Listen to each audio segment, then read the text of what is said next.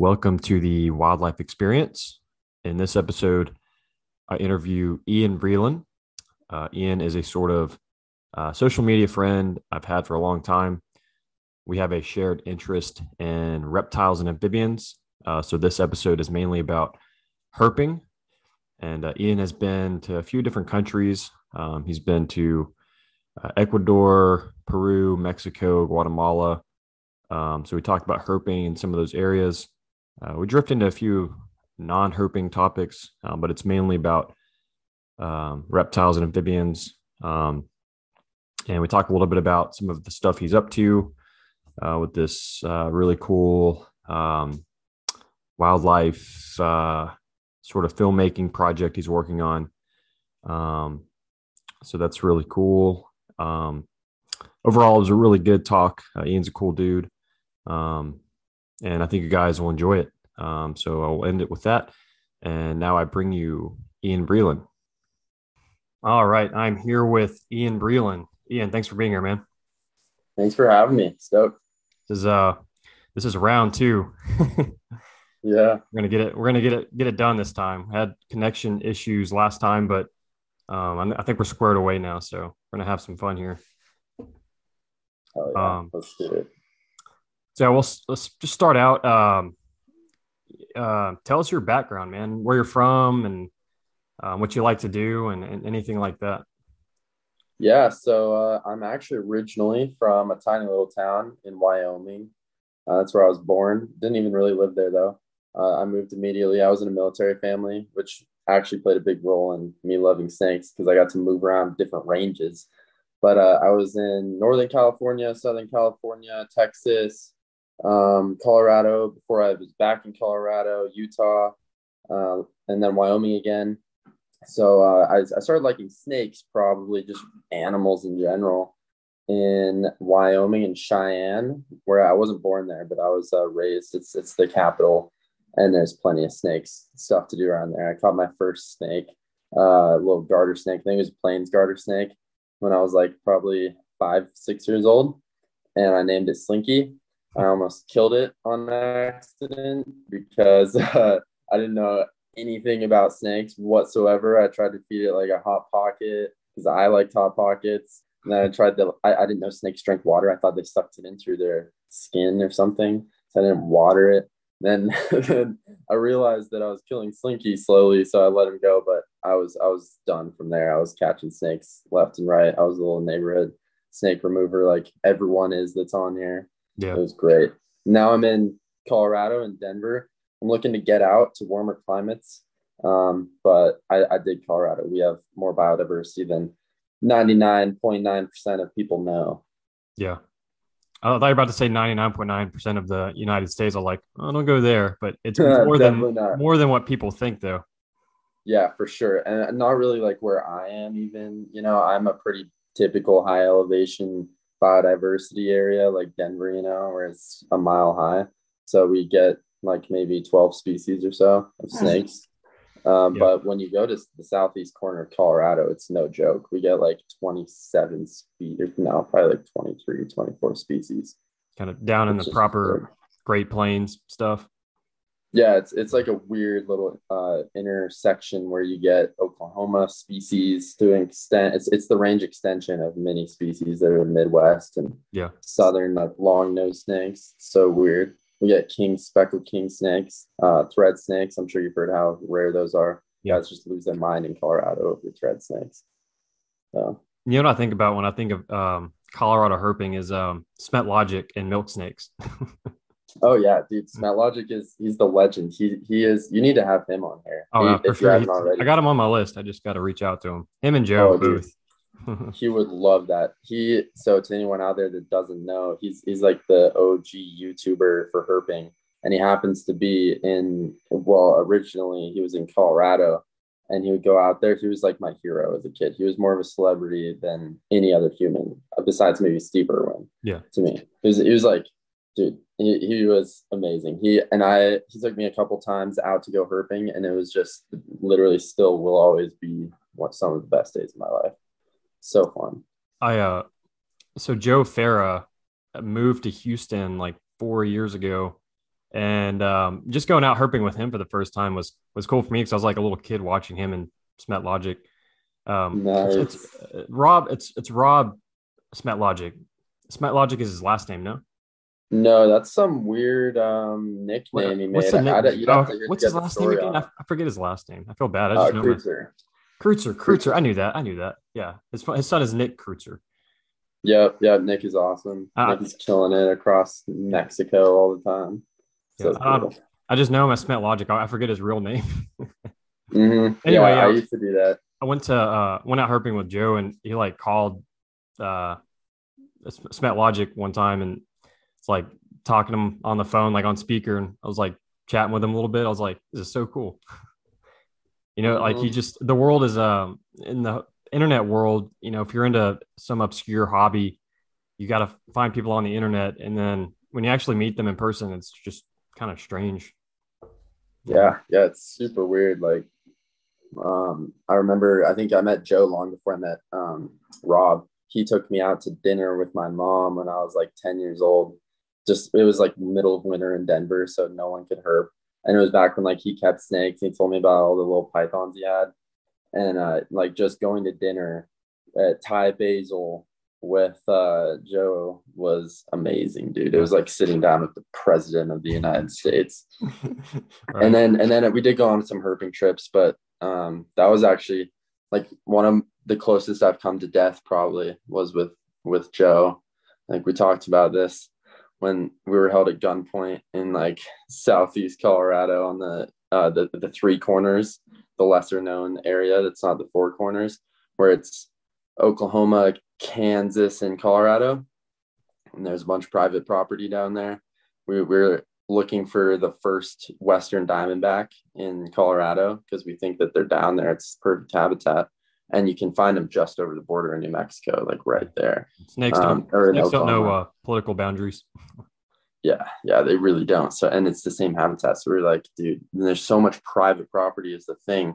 Like, it'd be one thing if it's public and people survey it all the time and it's been surveyed forever, but it hasn't. The second it was bought up, no one else went on it. And cowboys don't care. To them, they probably think prairie rattlesnakes or Western Diamondbacks.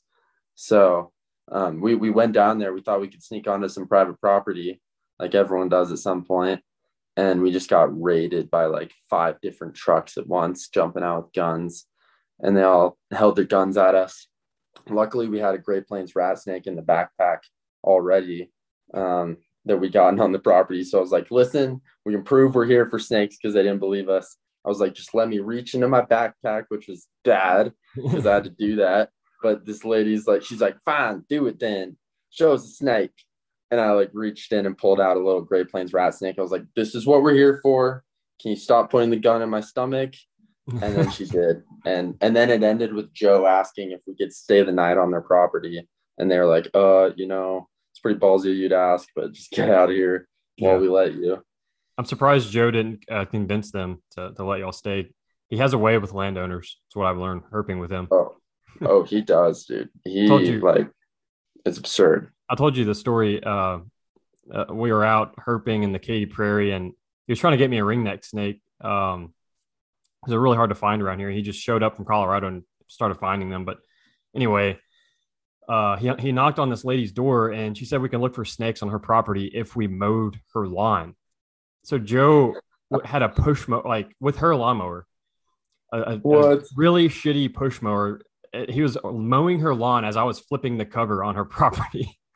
Wow, that's Yeah. hilarious, It was dude. hilarious. I've never heard that. That's so Yeah, funny. that's That's so probably the Joe. best memory I have with Joe. Is just I'm flipping tin for and boards and shit for ringneck snakes, and Joe's just mowing a lawn for this lady.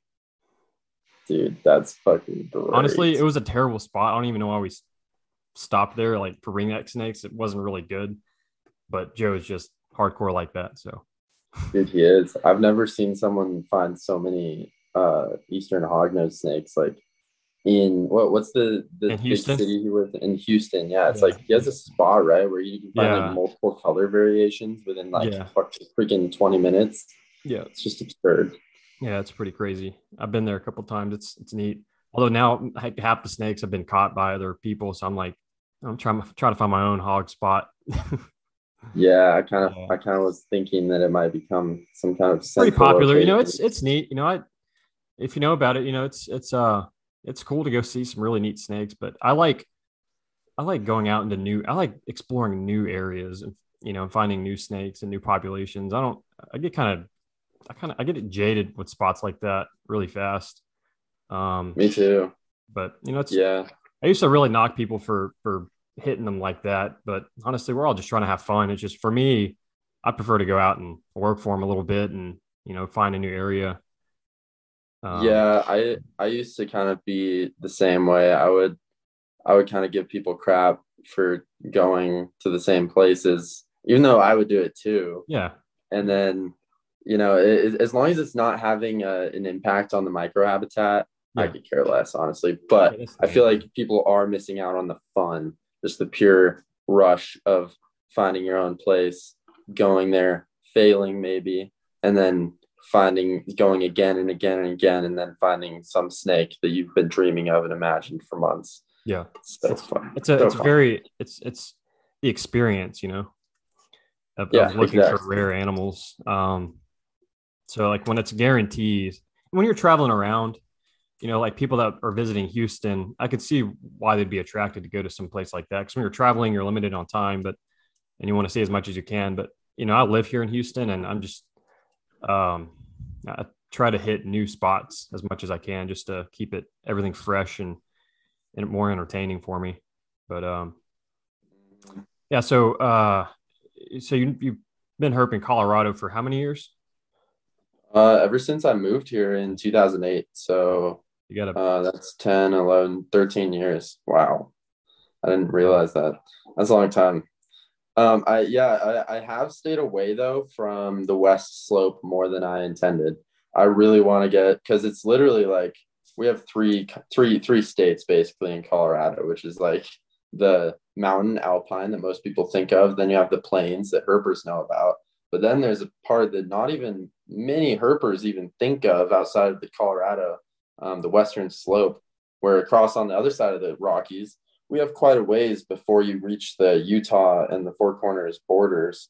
So you have like beautiful Red Rocks desert, high desert, all the way down to like really low Moab elevation desert, where we get midget faded rattlesnakes. We get California king snakes, which my friend Hunter found. Hunter Johnson won this year, which was like the first one found in a couple of years live. You can find DOR down there pretty often, but they're still rare and they're just beautiful kings, like the best, in my opinion, the very highest quality banded Callid kings that are out there. They're high white, like white bands like that big compared to black bands that are like that big. Yeah. And So oh, just you get over to the western side of the Rockies, and it's just a totally different, like eco region and different plants and animals. Really. yeah, and we have this beautiful collared lizard out there that we get collared lizards all throughout the Midwest, but they tend to be pretty ugly. Besides, like every once in a while, you get a pretty one, which is still the ugliest possible collared lizard you get on the west slope. They're like bright blue. Like people will go there just to photograph the collared lizards Oh and wow. leopard lizards. We get what are those big predatory ones too with the long noses or maybe blood noses. There's I don't something know, man. going on. I'm terrible with lizards out there. Me too. As you can tell, I'm really bad with lizards, which I Yeah. think are they're really interesting, but Yeah. I mean they're so overshadowed by snakes. Like I think if it's because they're snakes was hard a to thing, catch. They're hard to catch. You got to have a telephoto lens to really appreciate a lot of those lizards. yeah, yeah, exactly. And I mean, I had a telephoto recently, but it's just not as fun. I like the chase of the snakes. Yeah. I like running through like chaparral, chasing coach whips and it's just great. And rattlesnakes, animals that can kill you even though they don't want to. Just the idea of the danger is it's much more fun to me. It's like looking for lizards and other reptiles is almost like birding to me, which I'm sure I'll get so much hate about. But compared to snakes, it's like what's cooler, you Yeah. know? Snakes. You still see. I went through a kind of different phases in my herping journey. I used to be very attracted to venomous snakes because they can kill you, but I kind of faded out. I guess there's still some allure to them because they have this highly evolved mechanism to subdue prey, but it's less about like, I don't know. I haven't been to the Amazon or anything though, so I may just be kind of jaded about my local venomous snakes here in Texas. But you still are really attracted to the stuff that can kill you. It sounds like Yeah, I am, but now that you shamelessly. bring up the Amazon, no, it's actually true. In the Amazon, that did bring my interest in like vipers and not vipers, but just how obsessed I was with venomous snakes. It actually brought it down because it's extremely hard to find venomous snakes in the Amazon, at least where I am. I Yeah. compared it like as far as a ratio of non-venomous to venomous, it's probably like 15 to 20 non-venomous to one venomous. So Oh you wow. really learn to appreciate, just because, I mean, I think it's simply because of the biodiversity down there, and the vast majority are non-venomous, or at least the rear fangs. Most of them are rear fangs, but I consider that, Yeah. harmless. Yeah. Um, so that actually made me appreciate like boas and little fossorials and a bunch of crazy other little stuff a lot more, especially because the excitement you get when you can't identify a snake. It's harmless. Some kind of leaf litter snake, say, but you don't know what it is. And I just love going back and trying to identify them, Yeah. like counting scales, looking at field guides, looking up papers online, asking experts. It's so much more fun than rolling up on a big fur-lance, which is an adrenaline rush, but you know what it is, and Yeah. that's about it. So That's probably the most exotic venomous snake I've seen. I was in Belize in a coastal area, and I guess, I mean, they're common there, but I just wasn't thinking about seeing one in this like coastal grassland near Placencia. But we saw one. It was neat. I ran out there. I didn't realize how it was like a juvenile. I didn't realize how skinny they are. It was like kind of at dusk and the lighting wasn't great. And we were driving down this road shining for crocs in the ditches. We were doing croc research. I was with the CRC, the Croc Research Coalition, and started kind of drizzling, and I saw the snake come out on the road. And I thought it was just a non-venomous rat snake or something. And I went out to grab it, and I got closer and closer, and I saw how big its head was, and I was like, oh shit. dude, Really, yes, it was that's cool. It was kind of a unique that's looking one too. beautiful. In that coastal environment, it looked different than all the pictures of Ferdlands I've seen in the more tropical rainforest, broadleaf rainforest. That's Yeah, I that's mean my only that's cool a experience with a snake and like the actual tropics. yeah, that's funny. That was in Belize because that's like the one tropical country I've been to a lot and never seen a fur-lance. Really, They're hard out there for me. There's something, maybe it's because I'm not on the mainland usually, but they're still on the islands, most of them. really, At I least didn't know that. yeah, I mean, not like the Keys and stuff, but on Ambergris Key, Mhm. where it's kind of more of a peninsula that's flooded. There is a break from a hurricane in like 2006 or something that's like literally 50 feet wide. But there are fur-lands on the other side of that break, in the mangrove, actually. And no one has ever proven it, like written it up. But whenever I go out there, I stay with the American Crocodile Education Sanctuary, Yep, ACEs. I'm sure you've aces. probably heard of them. Yeah, Chris and I can never remember his girlfriend's name, but they are always telling me, they're like, yeah, Ferdlands are out here, like guaranteed. We've seen them. We've seen them surveying for crocs, and you can obviously trust them Yeah, because oh they know yeah, what those are. they've lived down there for a while too. Yeah, yeah. That's And really I was like, interesting. oh, dude, like we need to do an expedition like up in the northern end of the island where it's uninhabited and there's like furlance in the mangroves. That would be so cool. See them swimming around in the mud. Yeah, that But that's not an area I would expect to see one. That's yeah, interesting. there's Um, probably like a lot more mainland species out there. They think at least like tiger rat snakes or what else? Oh, indigo snakes. Although those are all over the Cribos. island. But yeah, I yeah, saw a Crebo. Crebo, and my first time I went, I didn't actually catch it myself, but one of the rangers we were with caught it right in front of me. I think it was Oh, badass. that's so cool, dude. Yeah, Crebos are like black-tailed Crebo. that's the most exciting snake I think I've ever caught or seen in the wild, Really? despite their lack of venom, dude. They're just beasts. They're I think of them as like a new world king cobra. Like you got the yellowtail down further south? Yeah, yeah, pretty common. I mean, not common, but say you spend 2 weeks in the Amazon walking trails, you have a very good chance of at least seeing one. Not so much catching one, but No, they're yeah. fast, dude. And then the last time I went 2 years ago, I saw one at a Mayan ruin. It was like kind of in the open, just doing the Oh, touristy stuff, which is kind of rare for me. But the Mayan ruins are kind of neat. So I was out there walking around. I saw one, and on the open ground, and it disappeared so fast. I didn't have a chance to grab it. It was so fast, but it was huge. It was that way is bigger than so the first one cool. I found down there. It was like a real 8 footer.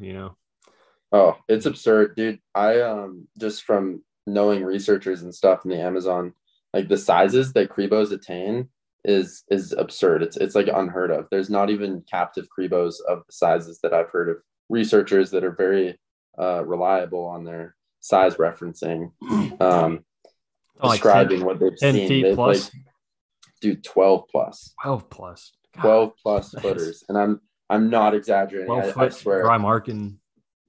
Yeah, Drymarchon Correas, I believe is the one down there.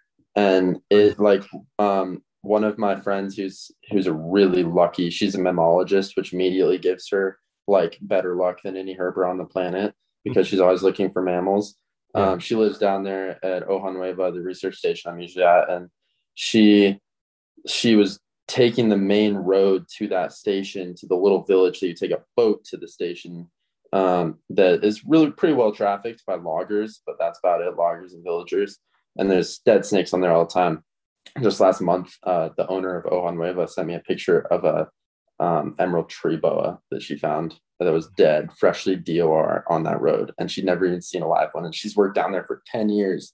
It's absurd. But this girl, Nadine, she found one when she was on the back of her boyfriend's motorcycle. They were driving, and she said they thought that it was just a massive yellow rope that was literally stretched. This is a huge logging road. Like they have to fit trucks from 1980s down this road to take out 1,000-year-old trees.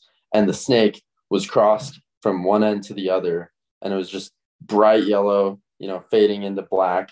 And they didn't even stop until they like almost ran it over because they were just like, it's rope. So I'm gonna question about it. And then it moved. And she said even her boyfriend who used to work for that organization, he was not afraid. He caught anacondas and stuff. She's like, even he was like terrified once he grabbed it and it came back up on him. He just let it go. He did not want to mess with that. It's just absurd. Crazy. Oh man, that's crazy. When I grab big indigos, they always intimidate me. They never bite, but they always act like they're gonna bite, and I just know it hurts. It's gotta hurt getting bit by one. Well, yeah, I'm kind of I'm more cautious when I catch them now because in the Amazon, like when we first caught the my first one ever, which was huge, it's probably 8 foot, 9 foot. That one it came back up on me, and I dodged it, but then it came back up again, and it just whacked me with its head. It didn't bite, but it whacked me, like it punched me basically in the face with its head, mouth closed, and I always believed that that's their maximum defense, Yeah. and they'll never bite. But then in Ecuador, in this past, when was it, April, we caught one and I was taking drone footage of it from above because it was so big. I really wanted like footage of it crawling through this green grass. And I told my friend to hold it while I was getting the drone ready. And it was pretty calm, just being a normal Crebo. We had already caught it the day before, so it was pretty habituated to us.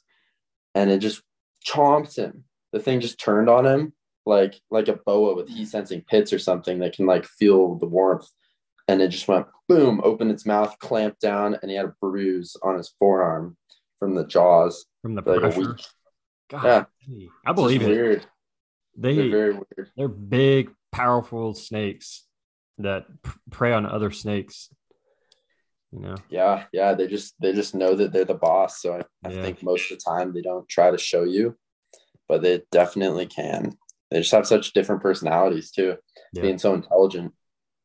So this is a good point to go ahead and just tell us about your adventures in the Amazon and how your first trip down there and like kind of what you're doing down there, what you've done down there.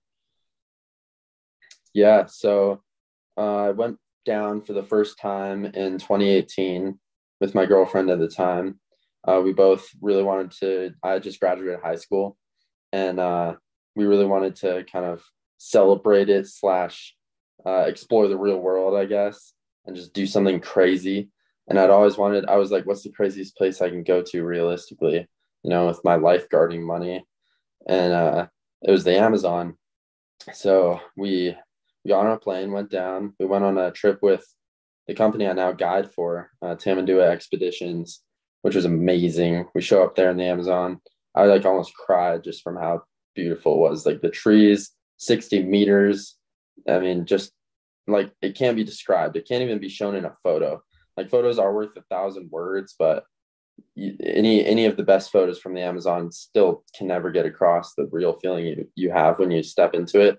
And like one, you realize you're in the number one most biodiverse area of literally the known universe, like the solar system, the planet, Yeah.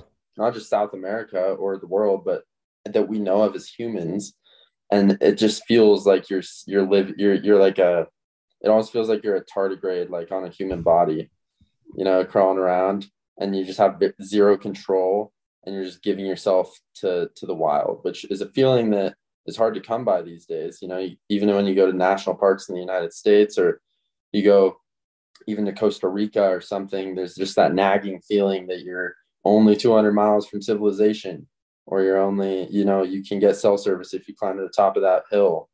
But down there, it's just, it takes your breath away. So I went down there. I was hooked immediately. We found some snakes that trip, not many. I could count on my hands how many. I had thought it was going to be a wonderland of snakes just everywhere, falling out of the trees, and I wasn't going to have to really even try to find them. And it was the beginning of rainy season, so it should have been perfect.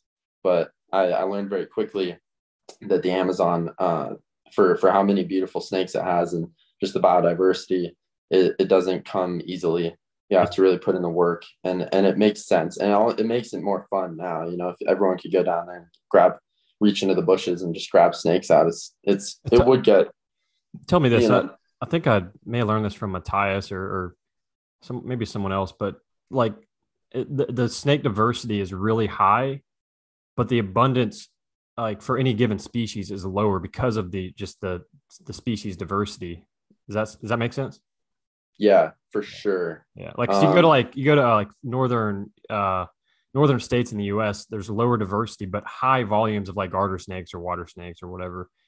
Like you go to Yeah, like areas that are super more diverse. There's like more species, but less room for each species to be really, really abundant. yeah, and it's more noticeable than like the most massive pimple on your face. It's absurd the difference, because I'll tell people, they like my family and stuff. Whenever we meet up, they'll be like, "Oh, I bet you see so many snakes wherever you go in the Amazon." And I'm so glad we don't have as many snakes here. I'm like, actually, like central Kansas is probably, and southern Colorado, probably one of the most dense snake populated areas in the entire planet. Like Yeah, you have people that have 200 plus snake days in the United States. yeah, Easy. yeah. You got to Flint Hills, Kansas. I only say that because everyone knows where it is.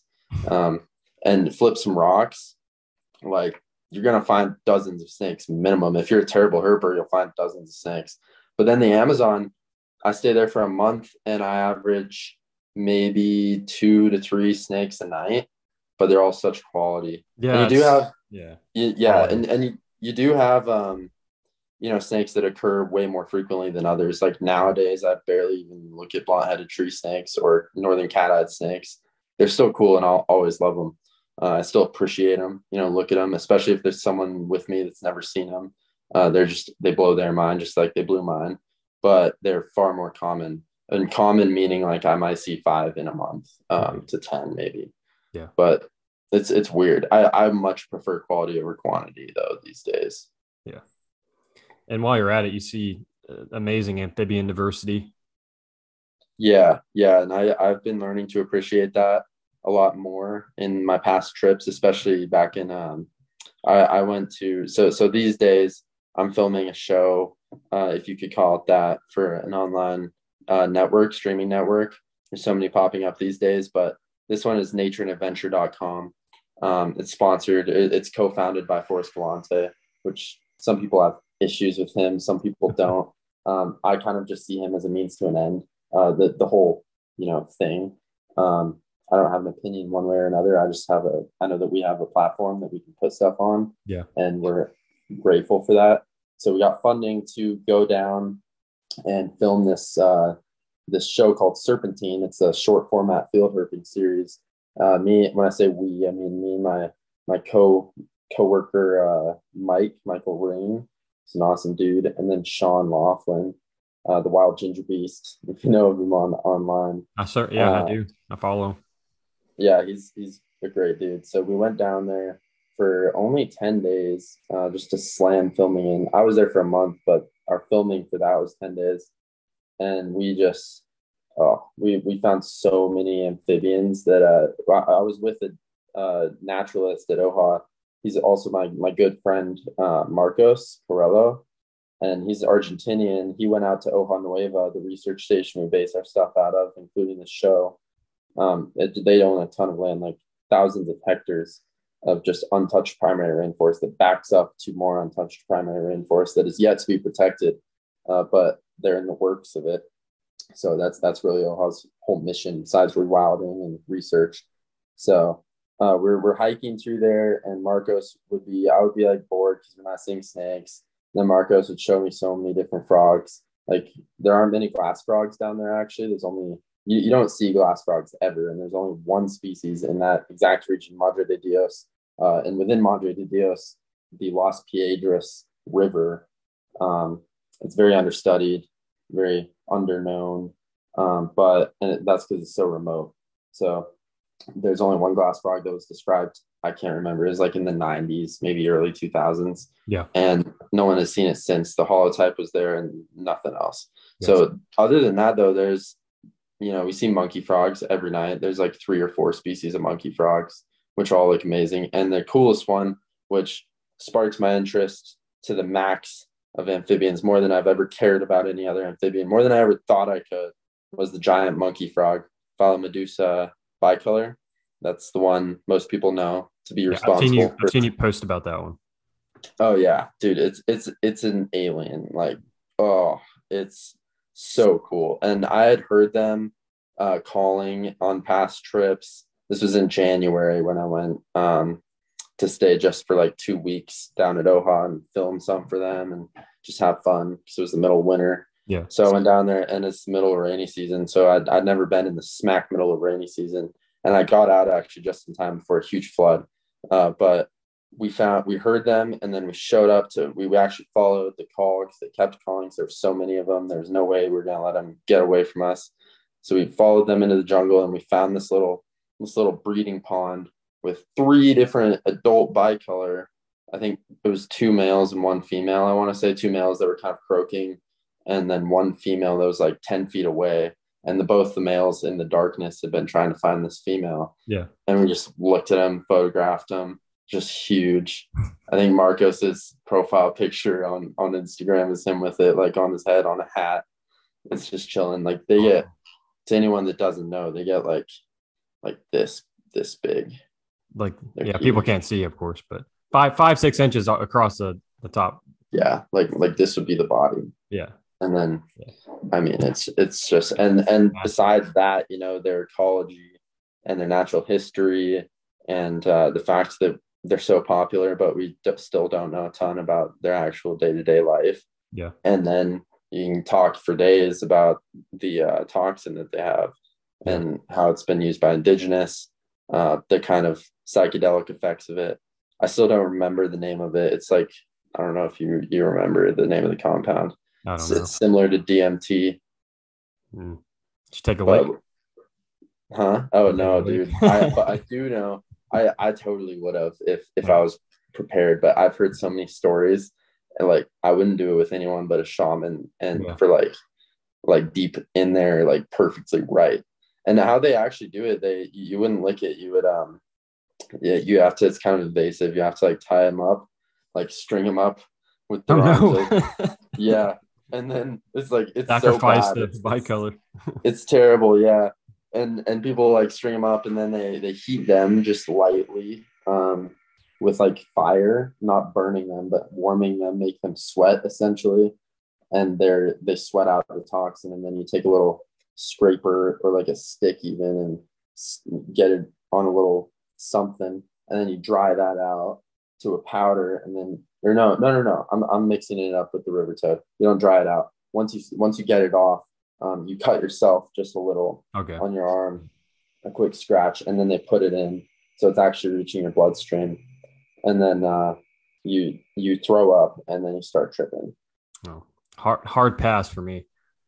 Yeah, I would do it, but only under the right circumstances. Yeah. Well, if you Although do, you what's gotta put that? that on YouTube if you do. Oh, dude, if I had someone to film that I could just Yeah. forget about, it totally will. So there's so much But we could probably talk about herps all day with the Amazon, but there's so much more.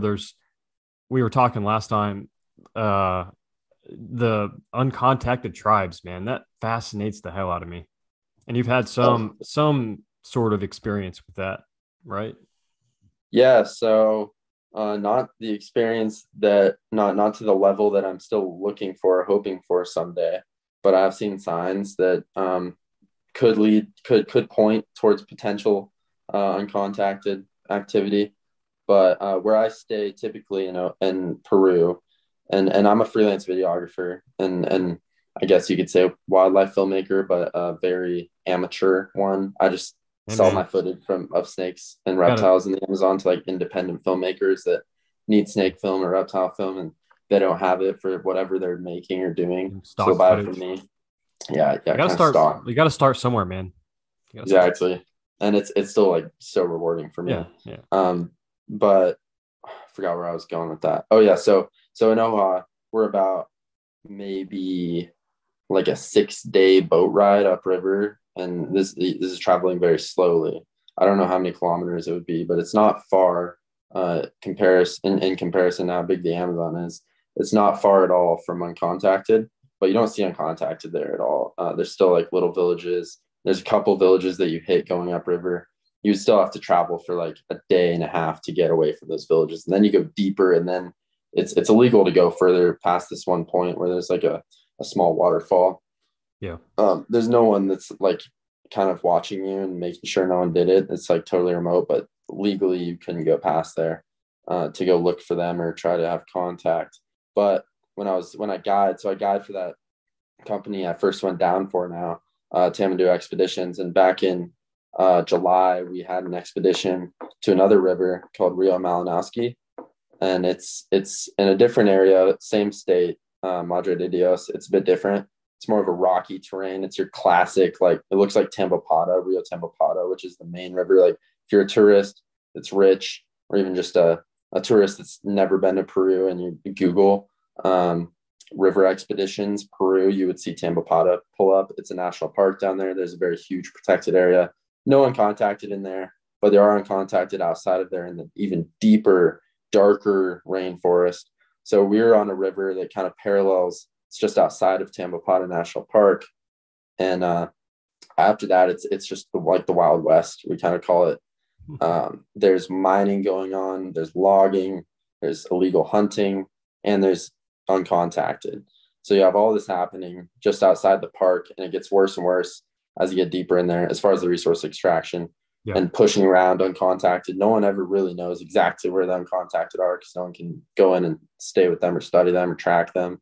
Yeah. We just have signs. So we one day we wanted to, my group wanted, they weren't all herpers, they were just people that had, most of them had been to the Amazon, some hadn't, and everyone wanted to go on this huge crazy deep hike to a colpa, mammal colpa, which is like, to those that don't know, it's a clay lake that holds a lot of minerals for mammals like tapirs, and you get really every Is, kind is of there mammal. are there a lot of like parrots and stuff that go there too?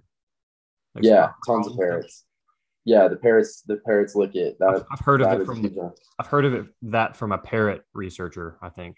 Something Mm-hmm. similar to it at least. Yeah, and colpas are necessary, and they're all throughout the Amazon. They're everywhere. They look, they're every animal needs them in the end, because predators go here and they wait for other mammals that come to lick those minerals. Like it's a great place to set up your camera trap to see jaguars because they're hunting the mammals that come eat there, and macaws are there. And Tambopata actually has a massive one that's It's like the Serengeti, like when there's the mass migration in Africa, and you get all the big trucks and like just a gross amount of people. Tambopata River has all that on their main Copa, which is off the river. It's right there because a lot of rivers have them. Yeah. Since these rivers have eroded away Yeah. the sides, and it reveals clay. Yeah. But we were hiking to one that only this dude Borean, my friend, knew about, and we were trying to reach it, and it was deep. It was probably like 6 or 7 miles one way to get into it. So we left at like 5 a.m. one morning, go hiking in, and like halfway through, and we weren't even on a trail. Borean he's like a human GPS. He's just absurd. It wasn't his land. It was no one's land.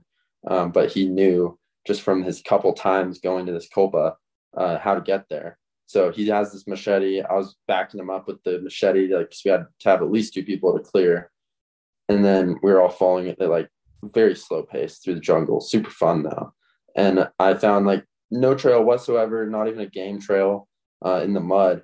There's like a human footprint, like this big, like small, probably Like a small child. maybe. Yeah, I mean it. Yeah, probably a normal sized child or juvenile Yeah. adult. Uh, so I was like, guys, isn't this like huge? And I was talking to Borean about it, and he's like, yeah, I mean, I see it all the time out here. And he said I've never seen uncontacted, but I've heard things that are not mammals, they're coordinated movement like through the jungle. And you'd Oh, think, wow. if you're that close, they're gonna show themselves and pull something, or maybe just look at you, they'd be curious, No. come out and just see what you're up to. But he said he's never seen them. I took a picture of the foot, which I sent to some anthropologists that basically just said I had terrible lighting and they couldn't Oh. tell. It was like I had no flash and we're like in the dense Yeah. understory.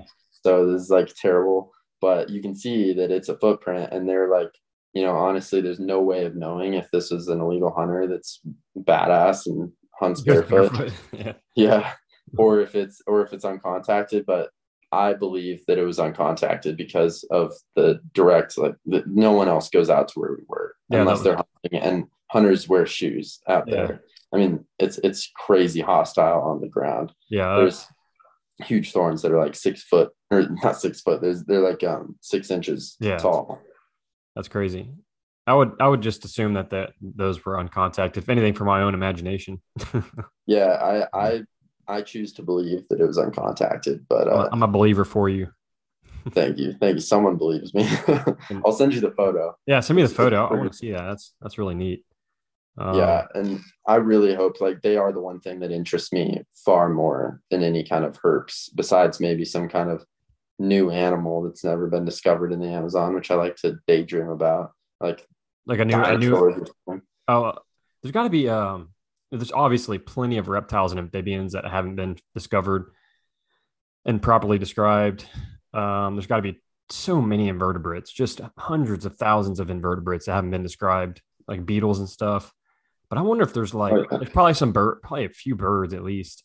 But I always wonder if there's like some kind of larger mammal, like like megafauna that hasn't been found yet in the Congo Yeah, or the Amazon, like some primate or something, you know, yeah, yeah. Oh, possibly. yeah. It And seems like I don't I know can, anything about these areas, but it seems look at the Amazon on Google Earth, it is a vast, it's like 10 times the size of Texas, or like a third of the United States in land area of just primary forest. oh, yeah. I mean, you can fit the whole country of Italy into the Amazon. Yeah. It's just absurd. And the next biggest jungle, the Congo, doesn't even come close to the size of the Amazon. Really? So I didn't know that. Just looking at it, Mhm. Google Earth, I always kind of look about the same, but the Yeah, actual, I'm really bad with statistics, but I was doing like some kind of writing for voiceover on our show, and I looked up a bunch of statistics to roll out, and it was something like the Congo could fit in the Amazon 3 times or wow. something. It's just absurd. Don't quote me on that, Yeah, but no, it's I believe you. yeah. But I think the search for megafauna down there, I mean, most researchers would tell you that work in the Amazon, they'd be like, that's just hopeful, wishful thinking. I don't think I know anyone down there that would say that they believe that there's something, but like if you look at it from an outsider's point of view, and most researchers are working out of one area for their entire careers, mostly at least, or like one region. They're experts in the whole Amazon. So I think I at least like to think that maybe there is something crazy. And I read a paper on ResearchGate that some guy, some professor did about the potential places anyone should look for any remaining undescribed megafauna. He's like Russia, the wilds of like Russia, our Antarctica, because we haven't even taken satellite photos of the whole continent of Antarctica, Yeah. um, and the Amazon. Yeah. So Makes sense. yeah, You got to imagine there are huge tracts of Amazon habitat that haven't been surveyed, and like there's so many. My understanding is for a lot of species in the Amazon, I don't know if it's the same. It would be the same way with a mammal that's more mobile that would move around more. But there are like a lot of herps that are limited, even though there's no major like biogeographic barriers or anything. There are species that are endemic to certain parts of the Amazon, right? yeah, it varies. I mean, people think when they go down that they're going to automatically be in range for like all the iconic Amazonian species, but it's just like anywhere else where you have to be in a very specific area for even for most species. Oh I well. mean, like you My get thinking with that is just with like there could be some mammal that has like this geographic range, like somewhere, some small area in the middle of the Amazon where nobody has surveyed yet. oh yeah, yeah, and as you have like you don't have mountains per se besides the foothills of huge of the Andes and stuff, but in the basin itself, there's hills and there's big hills And there's that rivers too, rise I and guess. fall. That rivers would probably restrict gene flow with a lot of herps, huh? Oh yeah, yeah. We actually when we were down there in July or in June for the Serpentine filming on the first night down there, we found the very first green vine snake that's been found on our side of the Las Piedras, Oh wow. and that was an entire region. So like it was a range extension, Yeah. more like the confirmation of an expected range, Yeah. but they had never been seen or at least recorded in this part of the Las Piedras on this entire side of the river. We always thought we weren't even. I had never told the team or anyone that there was even a possibility to see a green vine snake because they just didn't exist there. So Yes. when we rolled up on this green vine snake at like 10 p.m. on a trail that we walk all the time right by the lodge, there's a huge dolt like roughed up green vine snake that was probably like almost 6 feet long, just chilling in a tree like coiled up. And I was like, dude, like what is that? Because its head was hiding, so you couldn't tell immediately. I was like, it's a huge green snake, and I thought emerald palm snake. That's just still super rare. They're a rear-fanged venomous snake, pretty dangerously venom compound in there too. So I was like, dude, it's green. It's an emerald green palm snake. And then Dylan, the herpetologist down there, came over and he's like, dude, what is that? And we stared at it for like 5-10 seconds. It felt like forever, like trying to figure out if it was this palm snake or if it was a group of Bothrops bilineatus, the palm pit viper, which is also absurdly rare. And Yeah. we're like, is this a bush of green palm pit vipers maybe? And then it pulled out its head a little, and we saw the head, and we're like, oh my god, it's a green vine snake. And we just lost our minds more than we would have lost them in either of the other species. Yeah. That's cool. Yeah, but I think with the hills that occur throughout the Amazon basin, like every single hill, like when you have even the slightest elevation gain in such a flat region, it You get leads to such different species, get like endemics. per level. Yeah, I got you. Yeah.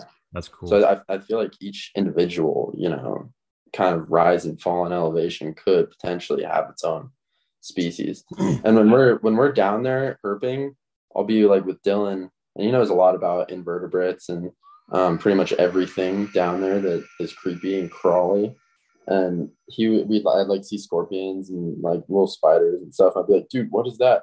He's like, Oh, it doesn't have a name. It doesn't have a name yet. Hasn't been No one knows. described. Yeah. And like he knows it's not undescribed, but just doesn't want to go through the nightmare to do it, just like anyone else. So Yeah. there's right in front of us where we are, there's stuff that's Undescribed shit. undescribed. I think you might find this interesting. I've been learning about like Earth during the Pleistocene. During those, there's 20 major like glacial maximums when the planet got really cold, and like the glaciers extended all the way down into like north like into the United States. And during those glacial maximums, apparently, um, much of the Amazon, the rainforest would restrict, and like it would shrink, and a lot of the area would be savanna. That's interesting, right? I don't know if you knew that. No, I didn't. That's crazy. I But can then when imagine. over the thousand, this is over the course of thousands of years, right? And but when the glaciers would recede again, and the planet got warmer, the rainforest would then expand again, and that's really interesting. Wow. I never would have thought like much of the Amazon. I guess the heart of it always remained. It's always been there, but it was a little more subtropical during those glacial maximums, and it was a little cooler, and much of the landscape was savanna, just Wow. because of the impact of the larger glaciers on the global climate. That's crazy. I did always wonder, like, I know there was the snow globe Earth, before all of the glaciation events, like before even dinosaurs and during dinosaurs, there was like the period when Earth got hit by solar radiation, like solar bursts that would cause an increase in like cloud cover, Yeah. and the clouds would cover like the sunlight for hundreds of years, and the Yeah. whole entire planet would just become frozen. I think that was before the Amazon was ever established. But Yeah. I always wondered, like during actual ice ages, where the whole planet is cooling, but like it's not a snow globe. What the Like Amazon what was happened like. to the Amazon? It was still, but it's still like the Amazon and like the Congo, these areas along the equator, they still had the biodiversity, but surely it would have decreased.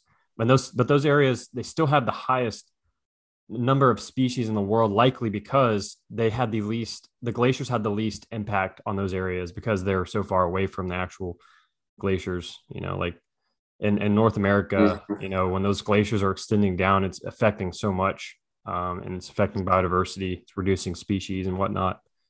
Yeah, They didn't even make it all the way down to the southern part of the U.S. I guess they stopped somewhere in the Midwest.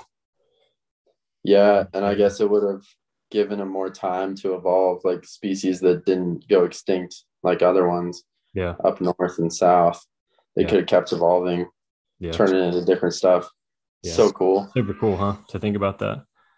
Um, Yeah, I love learning about like Pleistocene, all the dinosaur eras, yeah. everything pre-dinosaur, Cambrian, dude. Really, So the fun. more I learn about the Pleistocene, the more I understand current ecosystems. You know, I've been trying to Mhm. learn more and more about it because like you're just learning about like even stuff in Texas, like plant communities and like animal communities. A lot of species were impacted by those glaciers in a very profound way. It's really really cool. That's Just the species that were around during the Pleistocene. Those are fun to think about, like the big ground sloths and shit. oh yeah, man. I Africa, mean, the it's American lion, the North American lion type cats, and yeah, I still don't mastodons. fully understand how the giant sloth went extinct, like in the Amazon at least. Because or the same with the saber-toothed cat. I mean, I think I need to, I'm sure we understand. I just don't Yeah, understand there's personally. probably an explanation. Yeah, it just doesn't make sense because it's not developed. And obviously humans were there forever. Since we reached South America, like we've been there. But I don't think that humans would have left the Amazon as primary as it is and yet wiped out entire All the species. So it makes me megafauna. wonder like what did make them go extinct?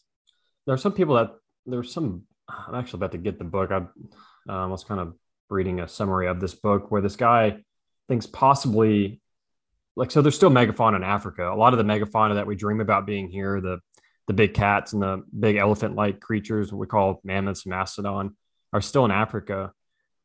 But the thought is, let me get this right. I don't want to fuck it up. It's like in Africa, humans originated in Africa, and they've been living with those big megafauna for millennia. when they started moving around the planet and conquering new areas, humans as a whole, over the course of thousands and thousands of years, when they would get to new areas, they didn't have the same connection to the species there, and they just wanted to utilize the resource.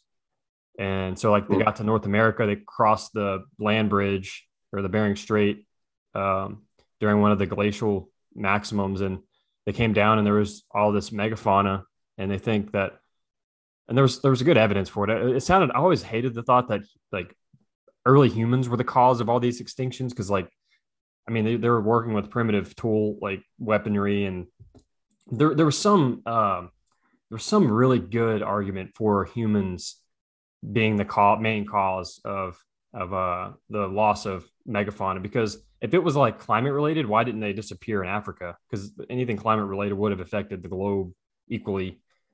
Mm-hmm. Something like that. I may not be getting it right, but hopefully for people listening, it's at least thought provoking, to think about that sort of thing. We'll never know for sure, but it's fun to think about. Yeah, I mean, I think about it almost daily. Yeah. Like, how is it possible that saber-toothed cats went extinct without, I mean, when they reached the Amazon, and yet the Amazon has barely changed. There's plenty of prey. Like, did they just get outperformed by jaguars and stuff? I don't know. Yeah. And even as far as like woolly mammoths, I don't think humans, I'm sure that we played a part in their extinction, but like they existed on uninhabited islands where we know humans never were up until like 3,000 years ago. And I mean, that makes sense that they would have died out there eventually just from lack of genetics Yeah. and resources. But it's just weird to think about. One thing to think about with the big woolly mammoths and the mastodon, and I think there were like North American rhinos and a lot of those real big species. They could possibly be overexploited by those early people because they have such a slow reproductive cycle. That takes, Mm. their gestation is like 2 years or something.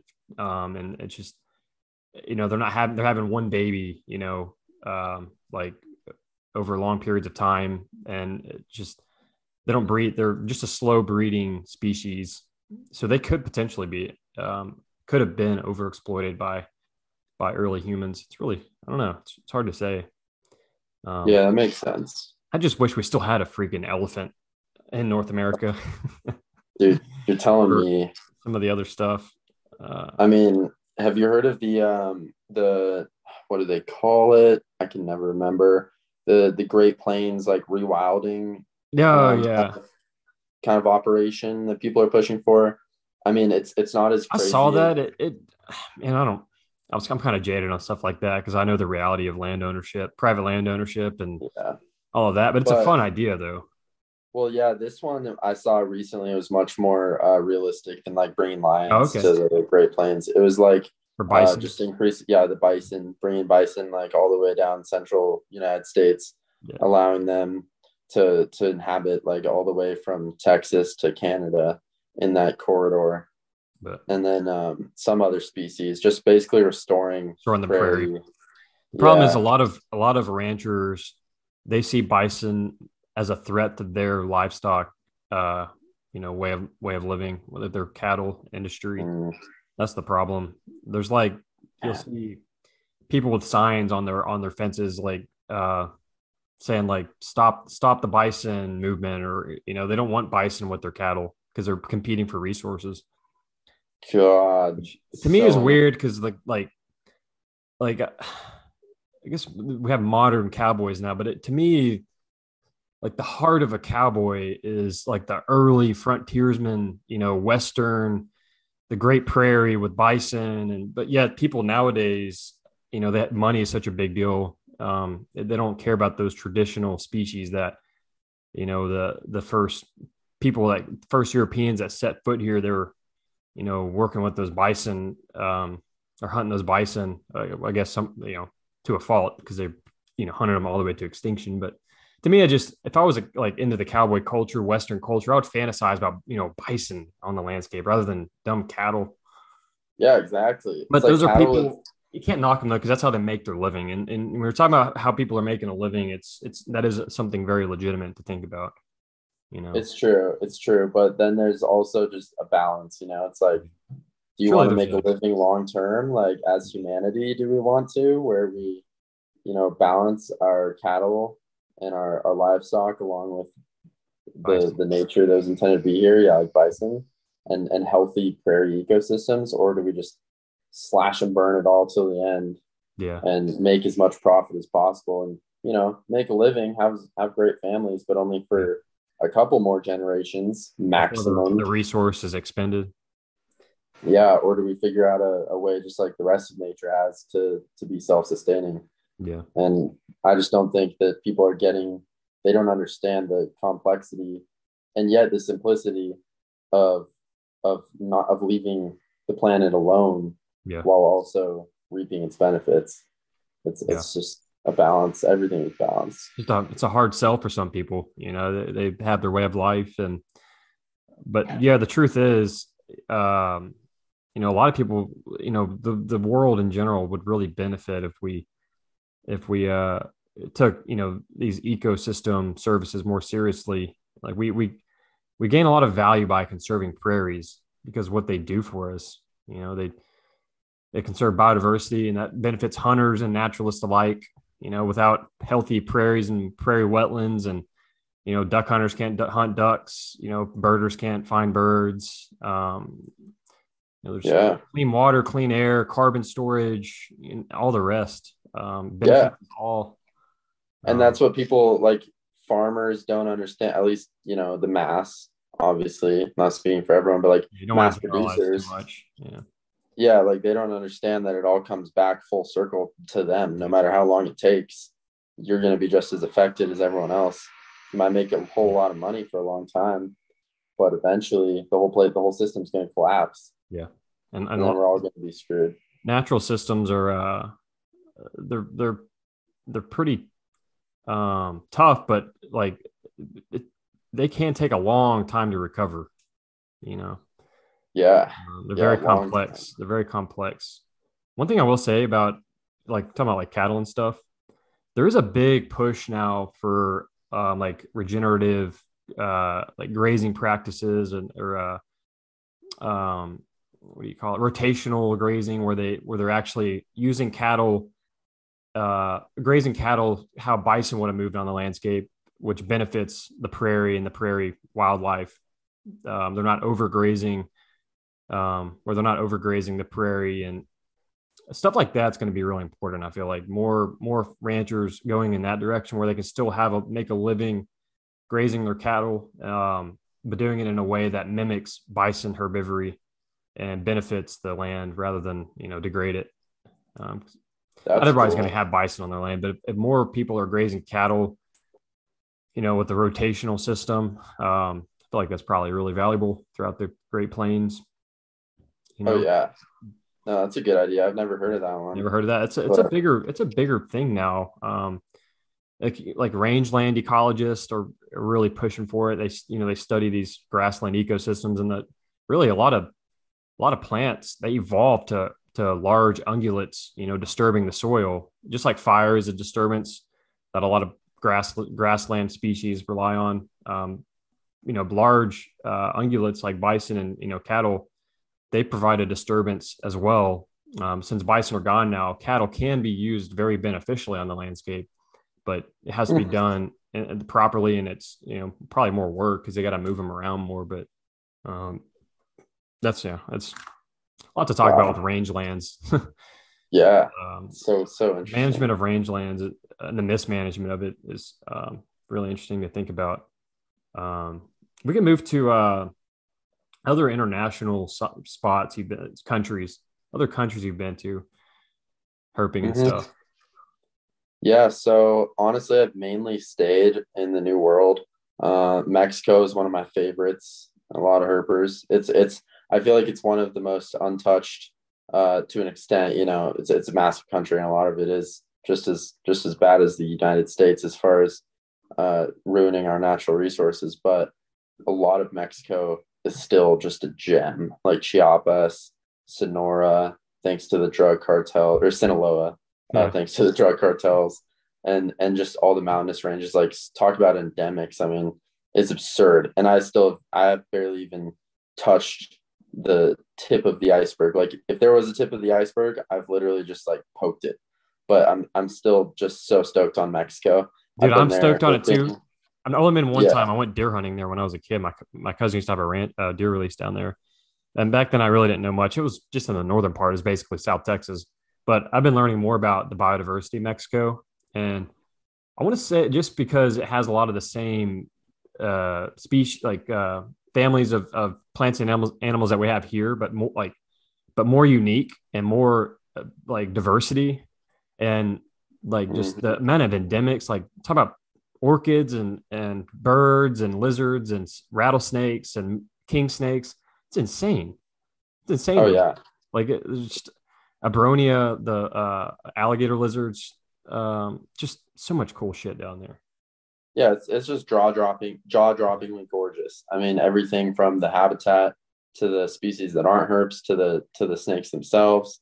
I mean, everything about Mexico is so different. And I was just there like less than 2 weeks ago, visiting my mom. She lives in central Mexico, just a bit outside of Mexico City. She's Oh in shit, Guanajuato.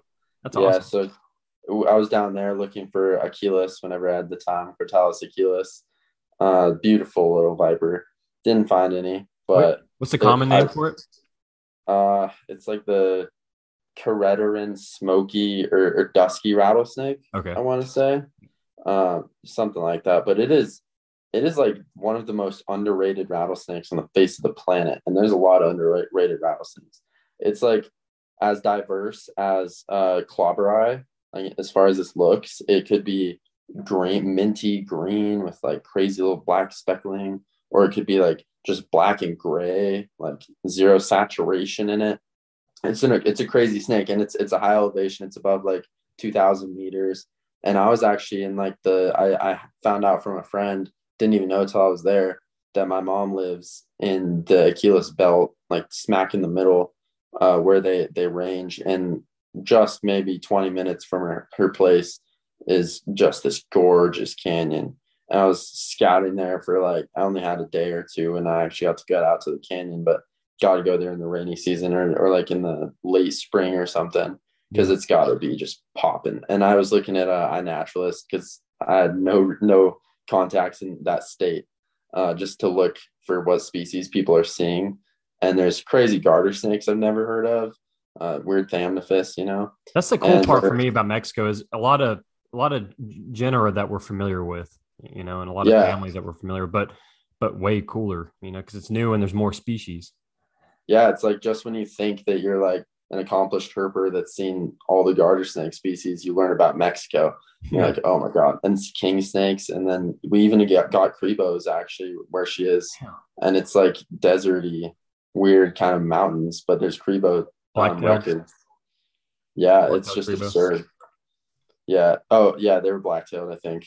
I guess the And thing with Mexico, just a really quick, like, what influences the diversity there? It's like a mountainous area closer to the equator. It's got those two. It's got those two things going for it. I guess that's it. yeah, Because like if the Amazon had mountains, could you imagine like real like huge mountain ranges? Could you imagine what the Amazon would be like diversity wise? I mean, It's all dude, when you the look at diverse. like the foothills of the Andes, which is, the only mountains that kind of like at least border the Amazon, and that's how the Amazon ends and how it's fed. Like, yeah, the biodiversity in like Manu National Park, which is the foothills of Peru, where you go down into the Amazon, it's pretty much mountainous Amazon, and it's Yeah. just crazy. Like this, my friend Pablo Venegas, he's Peru. What is he? Herping Peru on Instagram, Okay. and he finds so many new species. He's described like dozens of new species of lizard, especially from Manu and surrounding areas. It's just Crazy. craziness. I mean, But back to and Mexico. Talking about lizards in Mexico, the Scloporus, the spiny lizards, freaking yeah, crazy, man. There's one Scloporus minor, I think. It's like electric blue.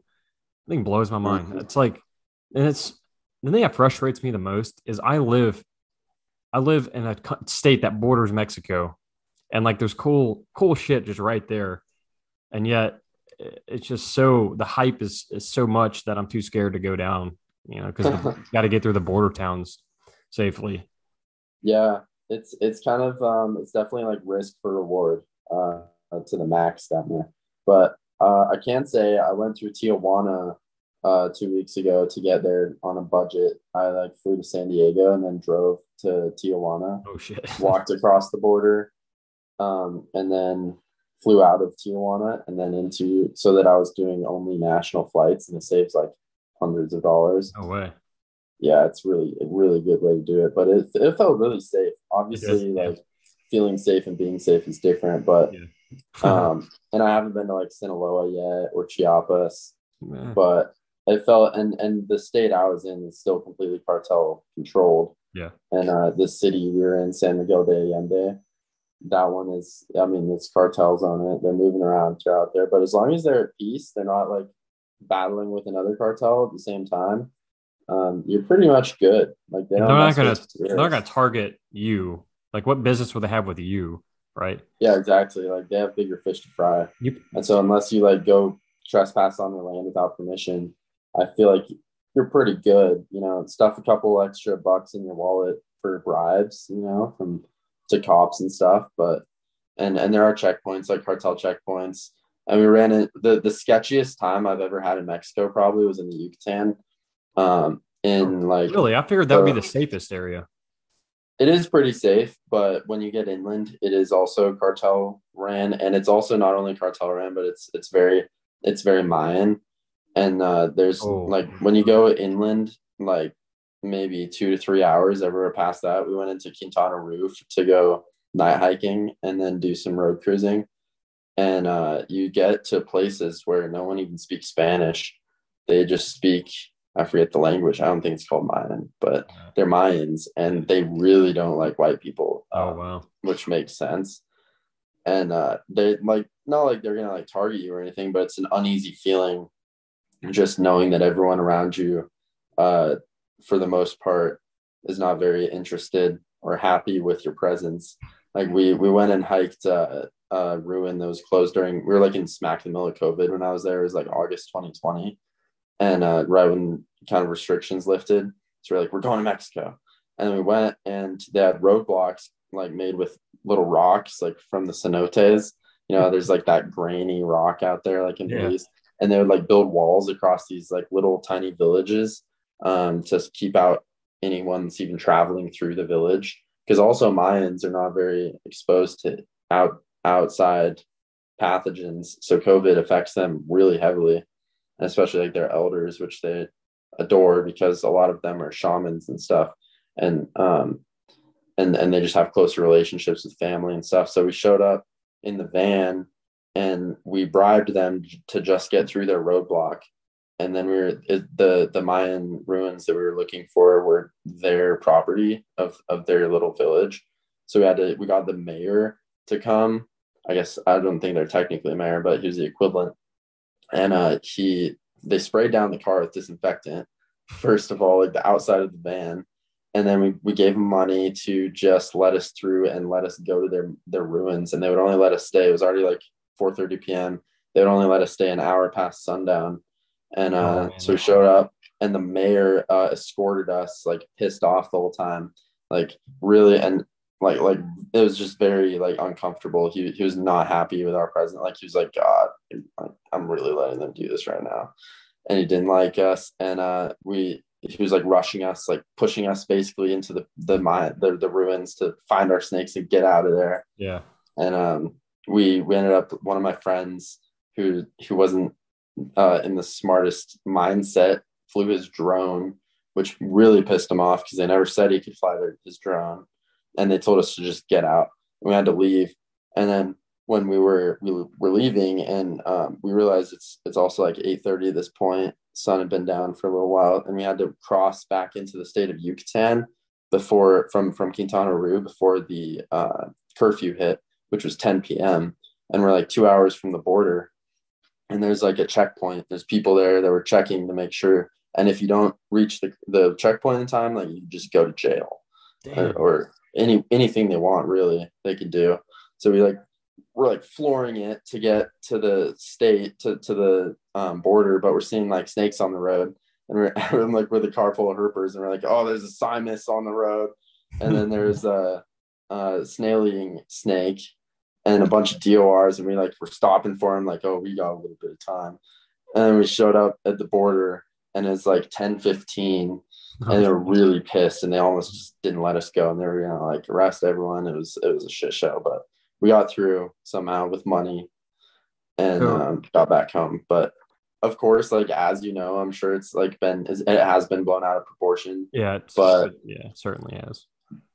yeah, like it's not like there's not that risk. Like you'd be ignorant to go down there and think that like you couldn't run into trouble. But for me, my requirement like to go herping down there is like bring someone that speaks Spanish fluently Yep. because I'm not fluent. I can get around, but not I can't talk myself out of a checkpoint very well, like a cartel checkpoint or off of like if I'm on private property on accident. So I'll get someone that knows the area and like speaks Spanish, and that's really it. And then have like money saved for bribes, and Yeah. you're good. Like I know guys that have been like actually. Do you know Tim Werfel? Yeah. Yeah. Yeah, I know like one of his friends was, I believe, kidnapped a while ago, like a long time ago, like overnight. I don't think Tim was, but someone was kidnapped, and um they got him back safe and sound, you know. But like it is like it's a reality, but it's honestly worth it with a little bit of pre-planning and thinking ahead for me. I've talked to people that grew up in Mexico, and they most tell me that if you're out in the daytime, it's safe practically anywhere. It's just going around at night is when you run into trouble, generally speaking. Yeah. You know, Yeah, like and the more money it looks like you have, the nicer your car rental is, the more better clothes you're wearing, the more yeah, trouble you're gonna get in. makes sense. But we were in so speaking of other countries, we were in Guatemala in October for like 2 weeks, filming another Serpentine episode, and that was like very refreshingly safe, and refreshingly just mind blowing. Is right when you think that like, oh yeah, I know Mexico's mind blowing. I know South America's great. I know Costa Rica, but then like Guatemala is a whole nother hidden gem. Really? It's just we went to like three different locations, and every location had like a whole laundry list of its own endemics, of which multiple we found at each place. We didn't get all of our targets, but pretty damn near close. And we did like broke records for our guide, Andres, like 4 neotropical rattlesnakes in the dry forest, which is the driest portion of Central America. It's called Montagua Valley, and it's where the Guatemalan beetle lizard lives, Okay. the most endangered venomous lizard in the world. There's only like 600 as far as the 2017 consensus. Sounds like there were around 600 estimated still existing. And so we stayed on a reserve, got a ton of crazy desert species there, which is weird because you're surrounded by like, you can see it on a clear day, tropical mountains that are like to the left and right of you on each side. But then you're in a valley where it's just cacti that are like 10 feet tall. And just, it looks like you're back in the Jurassic, but dry parts. And then we would drive like 4 hours to the Caribbean, where it's just like Costa Rica, basically. We get eyelash vipers and hog-nosed vipers, jumping pit vipers. It's so cool. Guatemala is, I think, going to be the next underrated country that like becomes mainstream, honestly, Behind especially with Mexico. Andres, how badass of a guide he is, like showing everyone that he's like he's really the main contact for most herpers. I'm sure you know Andres Navales. Probably heard of him. I've heard of them. Yeah. Yeah, he's like he's really filling a niche right now with guiding herpers all around the world Yeah. in Guatemala, because he's the one dude that can do it Yeah. really, and he's good on social media. Like he's following all the modern trends and how to get your audience, and he's a great photographer. So on top of everything, he can show you how to take bomb photos. Yeah. So with him, like, man, we just killed it. Guatemala is it's gonna become popular, I think, and I hope it does because it deserves it. Yeah. Um, we're about an hour in. Let's talk about the filming stuff you're up to. Before we end here, the serpentine stuff. Like, what do people need to know about it? Um, yeah, go ahead. Yeah, so serpentine, I'm sure it can be kind of the whole idea. Like when you hear little bits and pieces, it can be confusing. No one really knows what we're up to. But the gist of serpentine, what we've thought of, I've always wanted. So I've always seen Austin Stevens, Snake Master, Crocodile Hunter, all the stuff we grew up on, YouTubers, and I always thought, if I could ever get a platform, if I could ever go out and film this stuff on my own and do it, I would try to blend cinematics and these amazing shots and storytelling with also the reality and the fun, like human aspect and anthropologic cultural aspect of herping, and just travel and incorporating it with just the whole idea of world travel, and how really trying to rope in everyone possible, the widest audience possible, but also just blowing people's minds, making them feel something really. Without being too sensational all at the same time. Exactly. That's the next thing I was going to say, is doing all of this while being ethical, teaching ethical practice, and maintaining an audience, but being non-sensational. And that's like near impossible. Like, any big network, Discovery, Nat Geo, even these days, Animal Planet, we lost them a long time ago.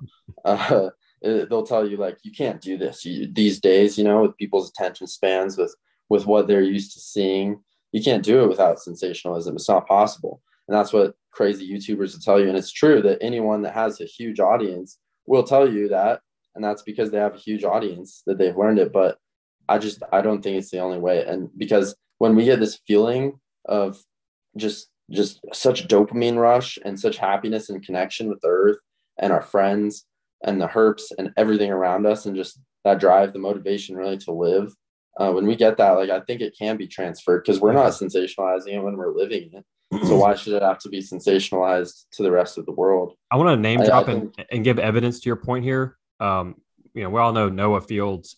He is very successful on YouTube with just going out finding snakes, no sensationalism. And I think he is evidence that it can be done, and he continues to grow. So, yeah, I agree. He definitely did give me hope in that area. And I also, we've all made mistakes in our past, like as we grow. And I've definitely been sensational and tested the waters with that. And it's true, you do get hits. Like, it's like fishing the right way, and like with a bunch of beautiful, I don't know how to fish, beautiful like worms and yeah, stuffed bass, like fancy stuff. it, Yeah, yeah, fancy stuff, and you do get more fish, but it doesn't mean that it's it's the not only way. just as incredible. Yeah, that it's the only way. And I just think that it feels like the whole planet really is the whole human population is just at a crossroads where we're honestly like changing our mindset in society to appreciate realism and just true emotion over, like, even from, I was thinking this the other day when I was watching the news in the gym. Like, I never watched the news on my own, but Yeah, what are I you was doing like watching the passing a news, man? TV. What are you doing watching the Dude, news? I'll watch like Vice and, like, Yeah, good reporting, but I won't watch like CNN or Fox or yeah, any of the big exactly. ones. Yeah, But yeah, when I'm like passing by these TVs, I was listening to their voices, and the so reporters' voices are so, sensational is just pouring out of their voice. yeah, it's like, even if you like cut Terrible. out what they're saying, like the topics that they're touching on, their literal demeanor is like, Terrible. I'm a reporter, I'm fitting what reporters, the way they've talked, the way they construct their sentences for decades, and that's what I'm supposed to do because I'm a reporter. So I was like, I wonder how, like, they would be so much more successful nowadays, especially with the generations that matter, like ours, for the future. Like, if they just got real with us, like, just sit down, don't script your shit, and tell us what's really going on. Why do you think I want to People start a would, podcast? I'm tired of the sensationalism. I just want to talk to people one on one and see what people really are. No sensational bullshit. exactly. And I'll agree that it is hard. Like, through filming, we're done with our season now, so I can definitely reflect, and I have been on our filming and how we progressed and what the challenges, back and forth, just everything. But when it came down to how we were on camera, it is hard, to not be like, okay, I'm a science communicator, and like, I have so many people looking. I have to get their attention the way that I talk, and I have to just act like catching the snake is the hugest deal. But you really just check yourself. It's a matter of practice and conscientious thinking, and remembering really the goals that I had set when I first pitched this show, Yeah. which was, what I just explained, Yeah. and remembering that through every moment, and then it becomes natural. And just to think, whenever me and you get out herping someday, like the way that our herping day goes, like it's just like just have that, but now show the most interesting and educational and captivating moments of that day, rather than going out thinking I'm going to create these moments and I'm going to make this for the show. You don't do that. You just say I'm filming a show as I go out here. So I need to be thinking like as a cameraman and as a filmmaker, and what needs to be caught for the story. But I don't need to be thinking, what can I do? How can I change this story to be more entertaining? I don't think that that's the trick. I think there is a conversation to be had about, more sensational YouTubers. And to me, like, I just have to make sure when I make a judgment on some of these more sensational personalities, am I judging because I'm a naturalist myself and I'm a herper? You have to judge that from like the non-wildlife person. Like, what is a what is a net result of the sensationalism on non-wildlife people?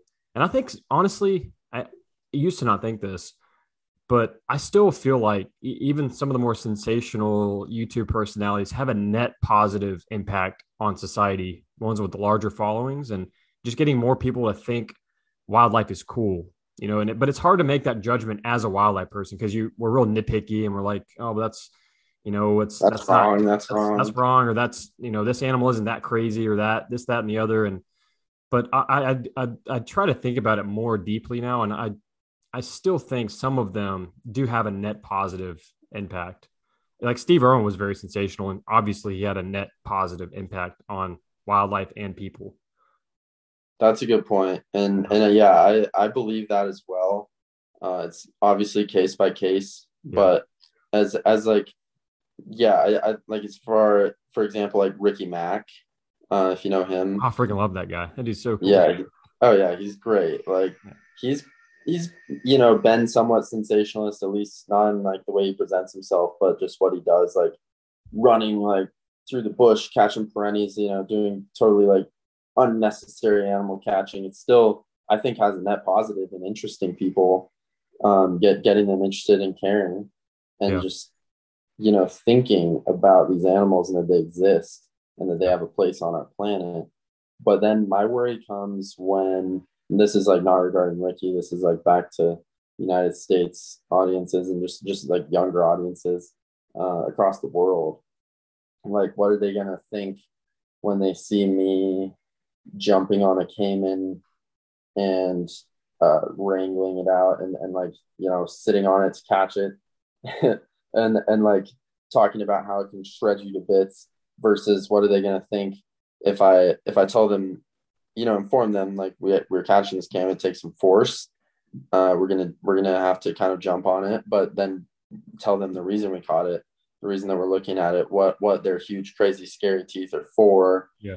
um that I feel like it's just like everything in the entire universe, it's balance. It's balance. Yeah. It's all about balance and finding the sweet spot. You got to find the conservation sweet spot, you know? I don't know how y'all did in y'all's first season, but if it didn't go as good as you hoped, maybe you lean into the little more sensational, but nothing that's going to undermine the value and the authenticity of it. Yeah, and it's, this whole season has been a struggle of like, debates and conversations and looking back at our footage and just thinking, pull back on the sensationalism, put the pedal to the metal on the sensationalism, just be how we are anyways, or a myriad of different ways that we can act. And it's been, I wouldn't say that we have done any less amazing than I had hoped. Like it was 10 times better than honestly I had hoped. Like as far So as, it went well the first season. yeah, it went Yeah. great. I mean, I won't know, as far as engagement until it runs, which will hopefully be in probably February or Oh, so March. it's okay. I was about to say I have no knowledge of where to watch it or anything. You can go ahead and just give that information out if you want. Yeah, so when it does run, we're in just finishing post production right now. I have Mike actually flying out next weekend to do some final voiceover, and then we're going to be sending out the episodes, our rough cuts to the network. They're going to send back notes on each episode. Then we're going to do all those revisions and then relaunch it. So probably in February, because I'm gone like the whole month of January almost in Peru. So that once it runs, they're pumping money, the money that we could have chosen essentially for production or for marketing. We chose it for marketing because who cares if we make a great season that people are going to love herping if no one sees it. Yeah. So they're going to pump a ton of money into marketing as long as they follow up on their promises and contracts and all that fun stuff. What's the network called? It's called natureandadventure.com. So that's where it's actually, if you want to watch y'all season, you go to natureandadventure.com. That's right. Yep. That's so that hopefully it's up right now. Hopefully that becomes a big deal because obviously most people consume their media through YouTube and similar social media platforms. Like who knows about natureandadventure.com, you know? Really no one, because they haven't even marketed it yet. You know, if you're involved in it, then you know about it, but they haven't even, like, if you Google it, it shows up, but you don't find it unless you got to start off at some point. And their goal is just for it to be like YouTube, but for more organized productions and like. Yeah. Kind of like a YouTube Netflix hybrid, really closer to the Netflix because it's a subscription based. That's how they're making money. It doesn't have ads. Okay. Yeah. And then it's also not like anyone can upload. It's specific contributors are going to be like just like kind of Netflix or Paramount Plus or Disney Plus. Like they have very specific channels, and you would look up like content. It's really a Netflix for nature and adventure oriented content. And what it eventually, the hope is that it'll one day be like on par with Netflix, but just wildlife. Like when you buy the package deal with all these different streaming platforms, that's on there too. Yeah. Exactly. That's like the goal. Yeah. So like when you're subscribed, then you're able to get all of these different, all of the content that's on the site, on the network. So, and it's also the cool thing is they allow, you know, sponsors you can have for all of your stuff. So we have some sponsors for ours, like Phoenix Lights, if you know them. I only have Phoenix headlights. They're badass. Nice. Yeah. So they sponsored us, which is pretty sweet. That's pretty sweet. Yeah. Yeah. So they're, because, you know, I wrote them an email and so did Sean, and Sean's influence helps. But we're like, all herpers, you don't even know about a whole community that uses your headlights for crazy stuff. So if you want us to plug it and use your content or your products, that's really what the show is aiming to be leveraged off of, like to allow funding for future episodes and stuff is sponsors and people, you know, giving us gear, you know, funding the actual show to produce it. And all we do is plug in. We don't do ads or anything. We just use their stuff just like we would anyways, which is cool. Yeah. So yeah, it should be good. But I think that we hit the mark, honestly. After I actually just finished Guatemala, besides voiceover, I finished the editing we had 3 episodes out of Guatemala. In the dry forest, the cloud forest, and the Caribbean. So the cloud forest is like all the yellow blotched palm pit vipers and stuff, and the Bothriac is bicolor, Guatemalan palm, and then the Caribbean dry. And I think I honestly, like, the whole season is 9 episodes, I believe, and it's gonna definitely, if it gets out there, if people are able to find it and see it, then I know that once it's in front of people, then they're going to be engaged and they're going to like it. You feel good about it. So y'all went to Guatemala, Mexico, where else? We actually cut the Mexico one. We didn't have funding for it. Okay. So we did Peru. We did Colorado, Southeast Colorado. We looked for the thread snake, that really rare one, which we found 2 of, which is crazy. Perfect for the episode. And then we did a road trip from exploring the morphology of Southwest speckled rattlesnakes, like how they change. Different phenotypes. Yeah, like went to 7 different mountain ranges throughout California and Arizona. So we did that was 2 episodes. There's 3. And then we did Peru, which is 2 episodes because we found so much. Yeah. And then Ecuador is 2 episodes. There's a frog and amphibian only episode because we found so many amphibians down there. That's where glass frog central, like just craziness as far as amphibians. And then there's normal Ecuador where we found reptiles and snakes. And then there is Guatemala for 3. So Awesome. there's actually like 10 episodes. Man. Yeah. And that's real cinematic and like really high quality film. For the most part. So we did, which was my vision. It wasn't my vision was I tried to not be unrealistic with what we had. It was like, we're gonna film, 4K when we can. We're gonna film with mirrorless cameras and macro lenses, gimbals, drones, but we're also not gonna be carrying around huge rigs when we're out hiking all night looking for snakes. Right. Yeah. So the way I ran it was a GoPro on all of our backpacks. So like on a shoulder mount, so that the second you see an animal, before you even yell out, you hit record on the GoPro, and then you can get the full experience just on natural. And then we have our cameras. I had my camera on a carabiner, like strapped to my shoulder as well, so that once I can immediately catch the stuff without adjusting my settings and stuff. But then once the second that I pull out my camera and I'm recording high quality footage through my Nikon Z6. I got you.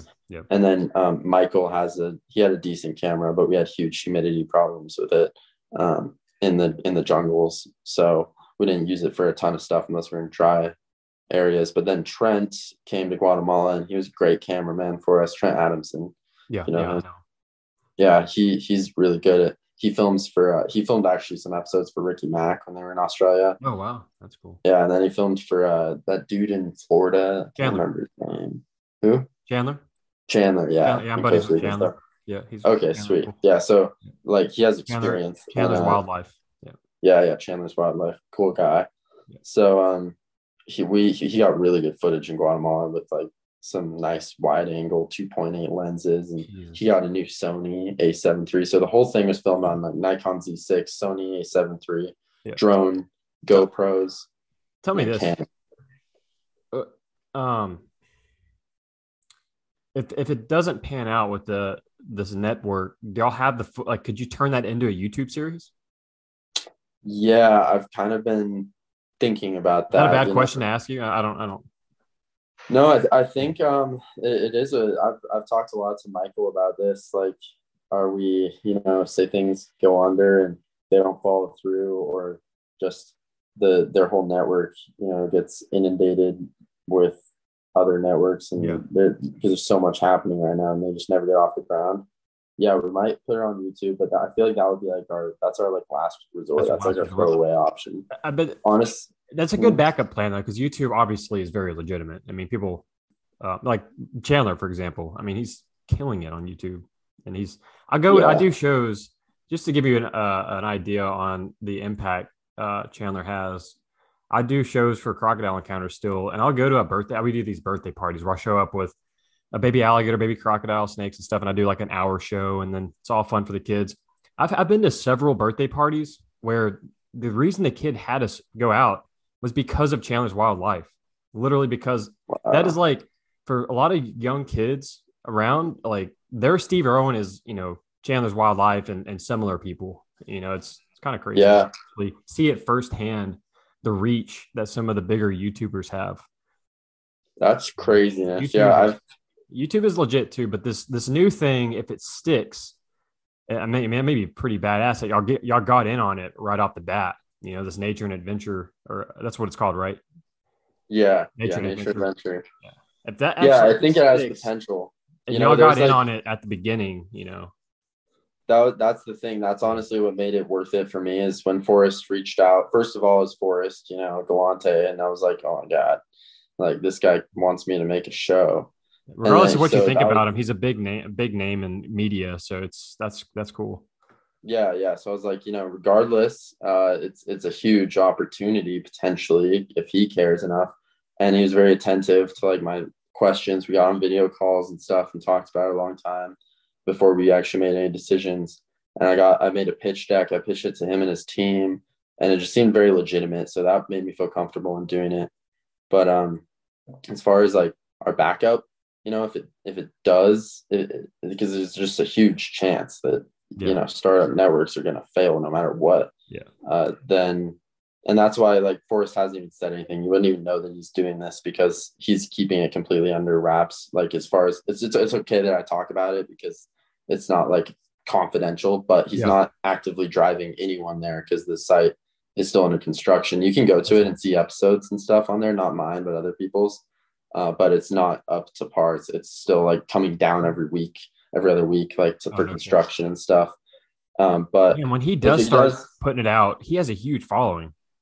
Yeah, it's huge. So when he does put it out, and when people start subscribing, word starts firing around on top of marketing money they're putting into it, it should be a big deal. But and we have a lot of money saved for marketing, like for us that we didn't use for production, which is just it's got it. I can't imagine that it doesn't have a great impact. But if it doesn't, our backup before YouTube is to use to pitch with our season we already have all polished and done by that point, to pitch it to like Netflix or to what is the Silverback Films. Okay. Oh, so you're thinking go beyond YouTube. Yeah, like to me, YouTube, not that I would be ultra disappointed to put it on YouTube, but YouTube is like a throwaway for us. Like it's like no matter what, people are gonna see what we filmed. We're gonna put it on YouTube if it fails, but that would be like we never get any return probably. Well, maybe the thing with it too, the way y'all filmed it like an actual when you're doing a YouTube, it's like a thing you start and like over the years you gain an audience and like you're filming year to year. You actually already have a season, so it'd be weird to just like toss it on YouTube with no following.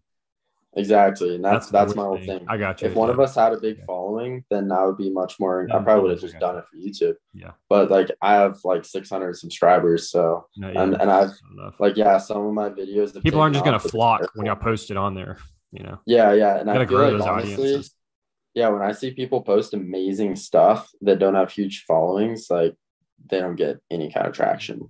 Like I've seen people like some of the very best herping videos I've ever seen, like from like Saunders Drucker and Joe Fair and Smell Logic, even like they uploaded a ton still, and they never breached past like 10K 15K. Herpers love it. Herpers love that shit. Like talk about Saunders, I enjoyed the heck out of his channel. I've followed it for a long time, but like it's harder to reach non-herpers with content like that, I feel like. Yeah, exactly. And so there is a chance, like I'm not saying it's impossible, but there's a chance that it would catch on, but it's not worth the risk for me unless it's not even like a thought on our radar and we're just going to throw it away onto YouTube so people can see it, but we know we're not 99% chance going to make a following. We might get a few thousand views and people will say they liked it, but it's not going to lead to anything. I would much rather take it and present it to a big network, a big name, and just like go balls deep on hoping that it leads to something legitimate before we do that. Yeah, I got but you. We'll see.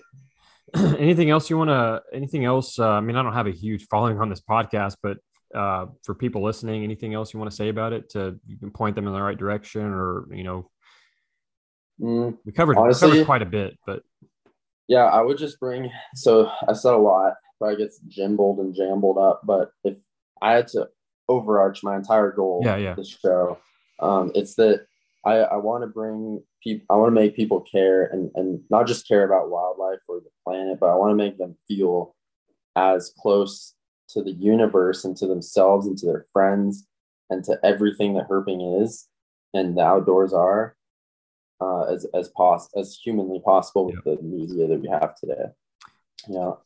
That's really my goal. I want them to like laugh and even tear up and take action against that resource extraction and destruction of our planet. But also I want them to feel like the joy that we feel when we find our targets and when we go on these trips, from like when you're in a hostel after a long night, drinking beer with your buds, to when you're failing and you can't find your target for 5 days at a time, and just everything in between. Yeah. So that's my goal with this. I want to add to that, it's like hunting and fishing, but a lot of people don't know what herping is. People know hunting and fishing and birding. They don't know what herping is. So this is a way to show people there's yet another way to experience nature that's not just hiking. There's another way to pursue to hunt something, but in this way, you're looking for a species to photograph. You're taking home a photograph rather than an actual. Well, some people collect, but Yeah. we're preaching more photography type, non-invasive herping methods, I guess. But not that collecting is its own conversation, But you're just Yeah. one thing I feel like people can appreciate is if they watch it, it does well. Is this is like for people that have never heard of herping, it's like wow, there's like you can go out and look for reptiles and learn about their ecology and go to different areas and target different species and people just Mhm. don't know what herping is, Yeah, and it's just, and I feel like now is the perfect time because I don't know if you feel like this, but the herping is definitely growing at an exponential rate at this It is. moment. Like every season, there's hundreds more people interested in herping, trying herping on their own. Yeah. I'm sure like all of us people that have been doing it since we were kids, we're getting messages more and more, Yep. and from kids and teens and even like older adults that are Yep. like, how do I do what you do? And like, Yep. I found this snake the other day, and that used to happen like once in a blue moon for me, but now it's like every single week All there the are time. people, yeah, all the time. And And a so lot I of feel people like now a is lot the of people time are to scared step. of that. A lot of people are scared of more herpers because it like spots and such, but it's so good for herps that more people are interested in herping. Yeah, and So good that's for where herps. the ethical part comes in, Yep. us doing it responsibly and For showing sure. people like, hit your spots a couple times a year, you're flipping sites and stuff, just everything that comes along with ethical herping, which Yep. is, Yep. you don't realize how much it is And y'all until you cover kind of that. peek it. Y'all do cover some of that in the show. Yeah, every single episode that it pertains, which is really whenever you're herping, Yeah. then we covered it. Like that's why I wanted to do a Colorado episode and not just go exotic, Yeah. because that pertains to more of our audience, kids that, and people that want to go out to their backyards. And we talk about we do a lot of flip sites in Colorado where we Yeah. talk about the moisture seals and hitting them at certain times and all the responsibilities of herping the Yeah. way that we do in North America in the Yeah. US. So I think that it hits well, Yeah. but That's we'll awesome, see. man. Anything else you want to touch on? Anything any final remarks you want to? You know, I would say I've always try to push this, that people, like I I travel so much, not because I really have the means and I just can, but just make it happen. To anyone out there that's on the fence, they say that they don't have enough money, they work a minimum wage job. Like I do too. I make $15 an hour video editing most of the time, and I don't even edit that much in the low seasons and stuff. But I eat ramen at home and turkey, and that's it. And I have a little kid-sized bed, and I live in a closet like Harry Potter's. But it allows me to go herping to all around the world, and not just herping, but experience like cultures and people, and make friends and connections that could also lead to huge careers. And Yeah. it already has for me, like taking a graduation trip, scraping all my savings together to go to Peru is now led to a job, my dream job of leading expeditions in the Amazon. It's Yeah. just like that was a like dopamine inducing daydream Yeah. only 3 years ago, only a year ago, really. And it's just like you can never predict. If you look into your future and say I shouldn't go to for a week herping in Uganda because that's just burning money and You're experiencing there's the no point. world, man. You're experiencing the world. Yeah, and we don't know when this is all going to end. Right. You don't It know how sounds so long you're going to cliche. live. You don't know how long you're going to live. You could drive to work tomorrow and, freaking some idiot runs into you and you die, Yeah, live and life to I the mean fullest. That's a it's good, live life to the fullest is kind of cliche, but I've always lived that way, because you yeah, don't it's know when you're going good. to freaking die. And I swear, like everyone is thinking like even experienced herpers in the U.S. that want to go out and just explore other countries. Like they're like, oh yeah, I'll do it. I'll probably do it in the next couple of years. I really want to come on an expedition with you in a couple of years, or I really just want to even go within the United States. I want to go herp West Texas in a couple of years. It's like, no, dude, you don't know if you have that. Do it Make it now. happen. Like there's sacrifices for everything. You got to sacrifice your time to go work out. So Yeah.